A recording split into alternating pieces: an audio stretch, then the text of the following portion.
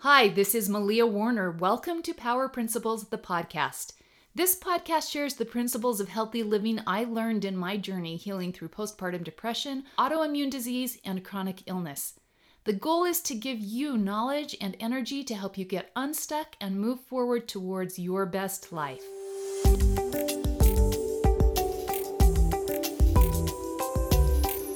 In today's episode, I ask an expert for insights on changing the name and the stigma surrounding postpartum depression, anxiety, and maternal mental health concerns.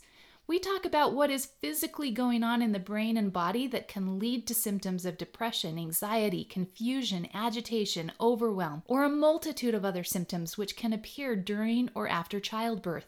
We discuss what mothers, partners, and clinicians can do to better educate and improve the diagnoses and treatments of these postpartum illnesses. And this expert pinpoints and describes the number one most effective and most often neglected prescription for postpartum health. Welcome to episode 16, Conversations on Maternal Mental Health.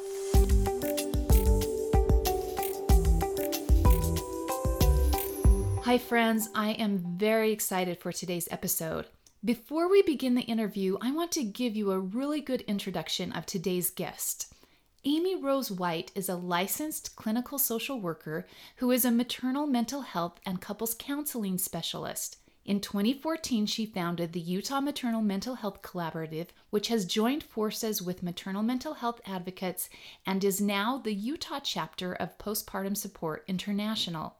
I first met Amy Rose White at the Utah State Capitol in February 2018 when I was there with the Emily Effect for the Senate vote on SCR 11, a resolution that identified postpartum depression and anxiety as a serious statewide public health issue. The resolution urged the Utah Department of Health, State Department of Human Services, and medical professionals to expand provider training, education, and support, and a standard of care across practices in perinatal settings. The resolution requested that mothers be screened for symptoms of depression during their pregnancy and after delivery, and requested that health authorities across the state become better educated regarding short-term and long-term impacts of maternal depression and anxiety in order for evidence-based preventative care, early identification, and treatment services become available and accessible statewide for all women. Since she arrived in Utah 8 years ago, Amy Rose White has been a key influencer in instigating progressive reform for the diagnosis, treatment, and support for mothers and families during and after childbirth. For all of my listeners living outside of Utah, Postpartum Support International is an organization for collaborating, sharing knowledge, expertise, and resources across state boundaries. My wish for every state would be to have an Amy Rose White on your team. And maybe someone listening is going to be that person for your state or your local community. If you are looking for a role model of how to get big things done from a grassroots level, you can look to Amy Rose White and her collaboration of efforts. Today, I am so pleased to present for you part one of what will be a two-part interview with maternal mental health expert Amy Rose White. Welcome, Amy Rose. I am so thankful for you being here. Fitting that today is May 1st, 2019. It's World Maternal Mental Health Awareness Day. Worldwide, maternal depression is the most common serious health complication of maternity. And I'm interested, what would you say has been the number one thing that impacted you getting involved in this work? Well, first, thank you so much for having me. It's wonderful to be with you today. As most of the advocates in this field, it was my personal experience with actually postpartum PTSD, which I did not know was a thing when I was pregnant during my second year of graduate school, providing help, and this is tongue-in-cheek, I guess I was 26 at the time, year-old social worker on a labor and delivery floor as a medical social worker in a hospital, having no knowledge at all about the realities of pregnancy and postpartum depression and anxiety. And so when my son had a very difficult labor, I guess I should say we both did, that was traumatic for both of us, I was left with symptoms that I absolutely did not recognize. My providers didn't recognize. My fellow colleagues and friends who I'd gone through social work school with me would come to visit and couldn't talk about the birth without crying, had no idea what was happening to me. I didn't actually even figure it out till I was pregnant with my second son, I guess 18 months later. So it's been a journey of mine to find the support that I couldn't and help providers educate and prepare and prevent, when they can, maternal emotional health complications. And so that kind of led me down this path, and it's why I sit here today. And that little guy is almost 16 years old. Let's dive right into talking about the terms mood disorder, postpartum depression, postpartum anxiety. You talked about the symptoms that you had, not recognizing the symptoms. I know from my own experience, I did not treat my symptoms for a long time because I didn't feel depressed. And when my OB was saying this is postpartum depression, take an antidepressant, I wouldn't take medication because I didn't feel depressed, but I had other symptoms. What do you think about the terms that we use? Do you think that they inhibit women from getting help, and men also, when we label this disease as depression or anxiety? Right, and also assume it only applies to women, which it actually doesn't. These are really wonderful questions. The term postpartum depression is a total misnomer. Oh, I think so too. It is a complete misnomer. Oh, I think so too. And in fact, one of the reasons, not to belabor my personal story, but I knew I was at risk for postpartum depression because I had a history of severe adolescent depression, and by golly, I knew what that felt like. So I was bracing myself for something that felt just like that. So when nothing ever looked or felt like that, I assumed I didn't have postpartum depression. But with my second child, I was yelling at my 2-year-old. I was impatient with my husband. I was not the mom that I thought I was going to be. And I just thought it must be my difficult childhood, or I just turned out to be a terrible mom, despite all my years teaching preschool with young children and loving children, and had no idea that I actually did have depression, but it didn't look or feel like depression I'd had in the past or anyone had informed me about. The reality is that the research is showing us that more and more women experience anxiety and agitated depression. So often women with primarily anxious symptoms will meet the criteria for depression if you dig around and ask about hopelessness, guilt, thoughts of dying, even if they don't have a plan, tearfulness, things like that. But their predominant disturbance, what's keeping them from getting out of the door with, a toddler and a preschooler and a baby, is agitation, irritability, and anxiety, and often insomnia. So the term, in the field of clinicians like me, we call them perinatal, which means conception through the first year postpartum. Mood and anxiety disorders used to be what we call them. Now, technically, our diagnostic Bible has deemed them mood, anxiety, obsessive, compulsive, and trauma-related disorders, which nobody says, of course, because it's like, what in the heck does that mean? But for sure, there actually are 7 common diagnoses that all happen to women in percentages much higher than gestational diabetes, preeclampsia, and preterm birth. And those are things that women are routinely educated and screened about. Yet the variety of different postpartum emotional health complications, that's the verbiage I think is more accurate, range in the, 5 to 7 for the OCD, PTSD, and then getting into the 10, 15 to 22% for anxiety, like obsessive compulsive disorder, generalized anxiety disorder, PTSD, and then major depressive disorder, which again typically doesn't present with a woman crying all day, under the covers, not functioning, feeling really sad and down. Typically, those women are taking really good care of their children. They are getting out of bed somehow. They might have passive thoughts of it just might be nice to not wake up and this nightmare could be over, but they don't feel depressed, exactly to your point. So the goal of maternal mental health awareness, the Emily effect, which you have worked with a lot, is to end this stigma. I'm curious your thoughts on calling something a mood disorder, calling an illness after an emotional symptom seems to propagate the stigma. Does that make sense what I'm Absolutely. saying? If I were diabetic and my insulin levels were off, I could be grouchy and agitated and yell at my kids. What is the illness that is leading to the emotions of agitation, insomnia? No, those are the symptoms, but we're calling the disease after the symptoms, and I'm interested for you to speak to that.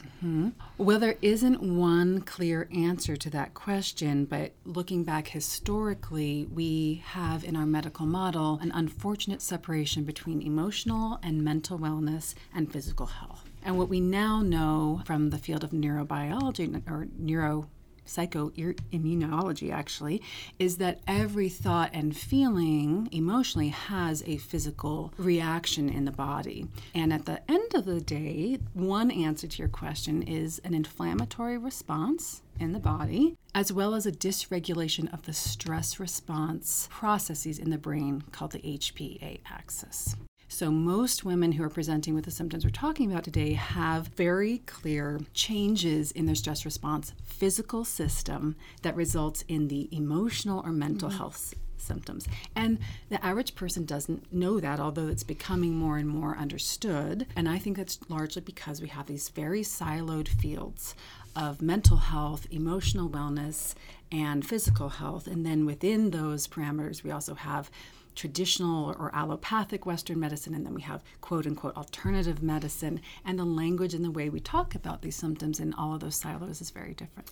It's true. It really goes right back to the term mental illness and mental health, which is a term that's been around for a long time. I think for, the blanket of depression and anxiety and the suicide epidemic that we're experiencing right now, I think if we want to change the stigma, we need to change the name from mental illness to brain illness, to brain health. Who's the grand namer in charge? Who do we talk to? Right. Well, you're speaking to something very significant, which is consumers, those of us that care about emotional wellness and are either treating it or we are survivors ourselves. We are in charge of that. We as consumers and advocates actually get to determine the labels that we hold or don't hold. And I think that we're going to see a real shift in that paradigm as a result of that. Women demanding that they not only be screened and treated accurately and given good information, but also that the stigma around emotional wellness change, because when anyone hears the term mental health or disorder, who wants to be disordered? That's why the handouts I make always say emotional wellness, emotional health complications. Fantastic. I don't want to think of myself as disordered because it also suggests a permanence. That word has the connotation of a character flaw. And that's what people think of when they think of mental health or mental illness, is that it's a weakness, it's a flaw. If you don't have good friends or you're not strong or you don't have family to talk to, that's why you need mental health, or you weren't capable of putting that smile on your face. To give the field of cognitive behavioral therapy a voice really briefly, they would argue that thoughts create feelings which create physiological responses in the body, and I would argue that is also true. So it's virtually impossible to know exactly what came first with someone, but in this world we live in today where we have an enormous toxic burden around pollution, pollutants, pesticides, all sorts of plastics, EMF frequencies, our endocrine systems, I don't think evolutionarily have caught up. And so I think our bodies, pregnancy, not to go too into the physiology, but pregnancy is an inflammatory state. It's also an immunosuppressive state. So postpartum, it kind of makes sense that if you have a high toxic load or you have a bunch of viruses in your body, most people have herpes 1, the cold sore virus in their bodies, for example. Most people will be exposed to Epstein-Barr virus in their lives. Most people have, our age, have mercury fillings in their mouth. Most of us are been using fabric softener and things like that. And different genes allow our body to metabolize toxins at different rates. And I think we're going to see that a lot of the physiology around mental health has to do with our bodies just grappling with our environment. And if you take a woman who happens to have a hormone-sensitive brain, which many of us do, the enormous changes of pregnancy and postpartum sort of tip that over. It is an excellent point, because for me, the greatest healing happened with discovering my thoughts and just the constant repeating negative, toxic thoughts. So it is a chicken or the egg thing of, are your chronic negative thoughts distorting the physical, the electrochemical reactions in the brain? They all influence each other, that's for certain. And you bring up a good point with mothers feeling that this is a character flaw and that it gets so intertwined with, well, I'm just a bad mother if I'm not coping well, if I can't get out of the house, if I'm not sleeping at night, I can't close my eyes because I'm so worried what will happen to the baby. Mm-hmm. So I would like you to speak to the mothers that are listening. What would you say to every expecting mother to help her take charge of and heal through her postpartum journey? I think the top level answer to your question is continue, as we do in pregnancy. We're very special when we're pregnant. We're numero uno. People pull chairs out for us, and they give us the seat on the bus, and they want us to eat the best food, and they're asking how we feel all the time. Often for the first time in a woman's life, she feels special and important. And suddenly when the baby comes, it's all about the baby. So if there is one piece of advice I would say, it is keep yourself numero uno, because you cannot pour from an empty vessel. And that's why I use this analogy often with clients is, we don't forget to change the oil for 10 years, drive up the hill, have the car explode, and then get angry at the car. The car has to have regular gas and oil change, fuel every, few weeks or so, and oil changes, and we don't expect more of the vehicle. And yet as women in particular, and this is true for fathers too, but in American culture, the mother has a tremendous burden to be perfect, look perfect, love every minute, do it well, figure out exactly the educational needs and dietary needs and allergy needs of every child. And if she doesn't get it right, she's a failure.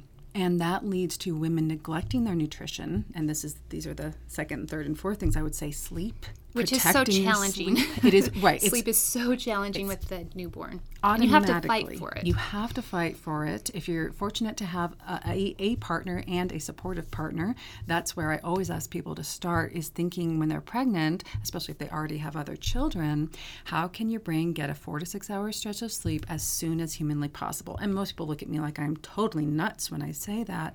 But for preventative purposes and for intervention, or if you have a lot of risk factors, it is the most important thing you can do, is get that 4 hour stretch of sleep, which often means having someone else feed the baby as soon as the baby is able to drink whatever kind of nutrition from a bottle, and keep your nutrition just as it was during your pregnancy, and drink a ton of water. Sleep is healing. It's the number one ways that our body heals. I remember wishing that my doctor would write me a prescription for sleep that I could take home and have this validation, because I couldn't ask for it myself. Now that's my own that's problem, very common. but I think that a lot of women feel that way, that we need to do it, and it's so hard. I remember my mother coming and staying with me and asking me if I wanted to go take a nap, and I didn't, because I didn't want to feel lazy around her. You have this feeling that people are judging you and how you're coping with the baby, and so it's hard to give ourselves permission for that self-care and for that sleep. So that is an excellent point. Absolutely. And that brings up asking for and accepting help.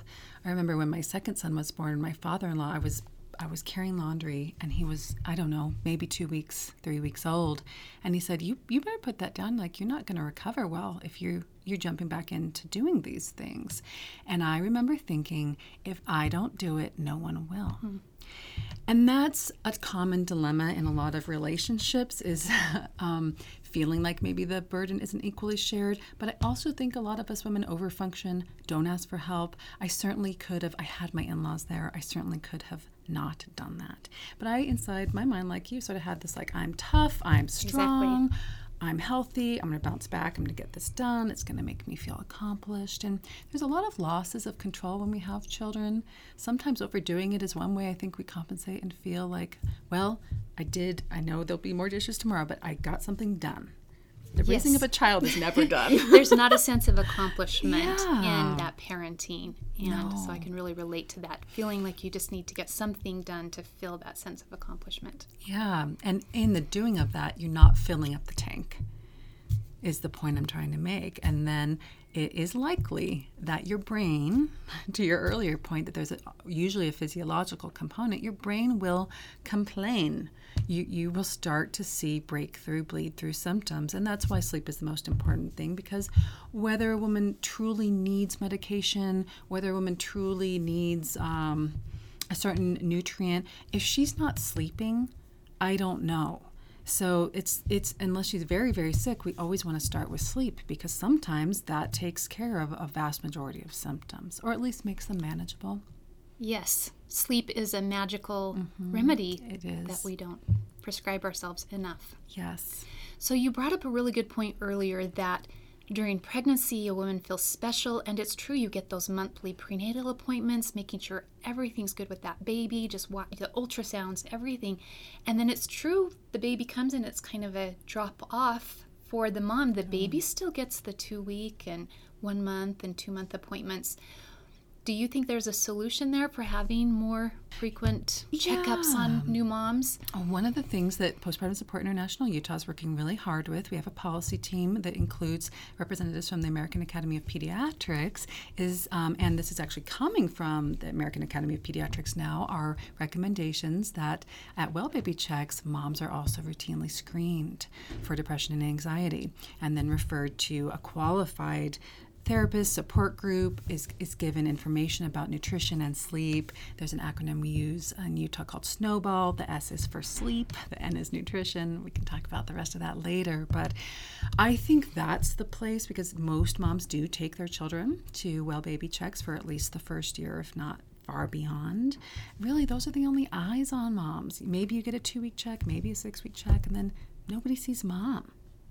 I love that. So being screened by the pediatrician, actually. Yes. Well, what I love about that is it's not another doctor's appointment. Right. Because mothers can get their kids to the dentist and get their baby to all of the appointments, but to get an appointment for herself is near to impossible. Like, you might as well book space shuttle travel to the moon and get yourself into a doctor's office. I love that. I love that. And also the postpartum visit, you just have that one time, and it might hit on a good day, because there is so much fluctuation during postpartum. You do have the ups and downs. It may not constantly be bad and dark all the time. Or women will normalize it in their mind, or providers tend to normalize it. In the first 6 weeks, it's still pretty rocky, you know. I mean, when I work with moms who have chosen to nurse and are able to nurse, I often say, like, give it full 6 weeks. The first 6 weeks are rough, often in the nursing relationship or feeding relationship in general, whether you're bottle feeding or nursing, because babies are learning. They have palate issues. They may have a tongue tie. Maybe there's respiratory. For NICU babies, it's much more complicated, the whole feeding piece. So to really know where you are at emotionally, usually the 3-month mark is where I hear from women the most. 6 months, 8 months, 12 months, 18 months. Oftentimes women don't recognize that they're really not like themselves. And that's the other piece I would invite pregnant women to think about, is pay attention to if you're feeling like yourself. You know, when I was yelling, that was not me. It just wasn't. I had the patience of a saint with my first child, and then all of a sudden with my second, I'm done. And I was done because I had a somewhat medically complicated child that didn't sleep through the night, who woke up at 4 a.m. for the day, never napped more than 30 minutes. And I was the martyr who didn't let my husband help at night. 13, 14 months, I hadn't slept. And so by the time the second one came and was little, my brain was so depleted, my inflammatory processes were so probably out of the ballpark that, I was yelling. My adrenals were shot. I had elevated cortisol, and so I wasn't myself, but I didn't feel depressed. And no one told me, look, you know, and your husband knows if something is not right. And listen to that. Listen to that and listen reach to those out. Messages. Listen to that intuition that you just feel something isn't right.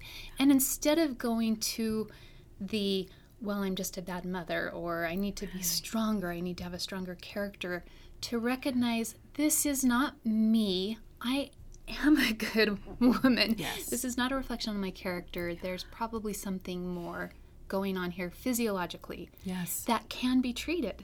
Absolutely. And can get better.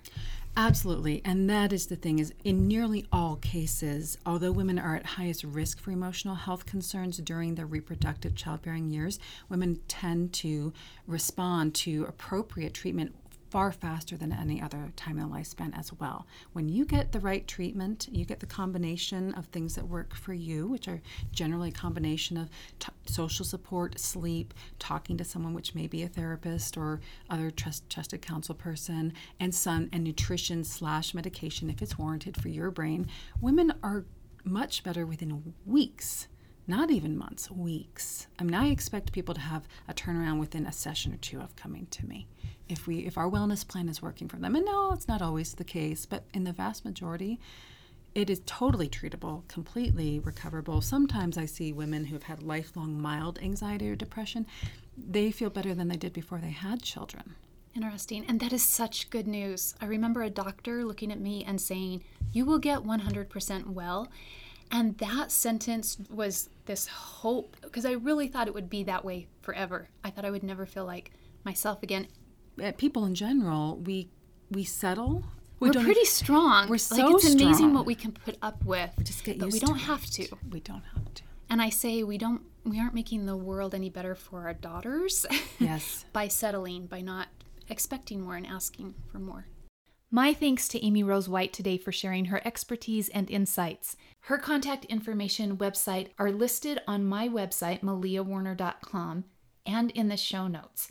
Next week on part 2, we continue the discussion talking about the negative impacts we as mothers can have on our sons and our daughters if we don't seek help and ask for help when we need it.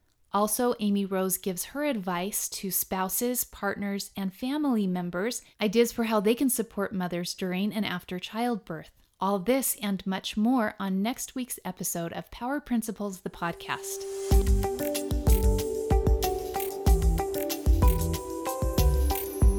This is Malia Warner. Thank you for listening. Have a great week.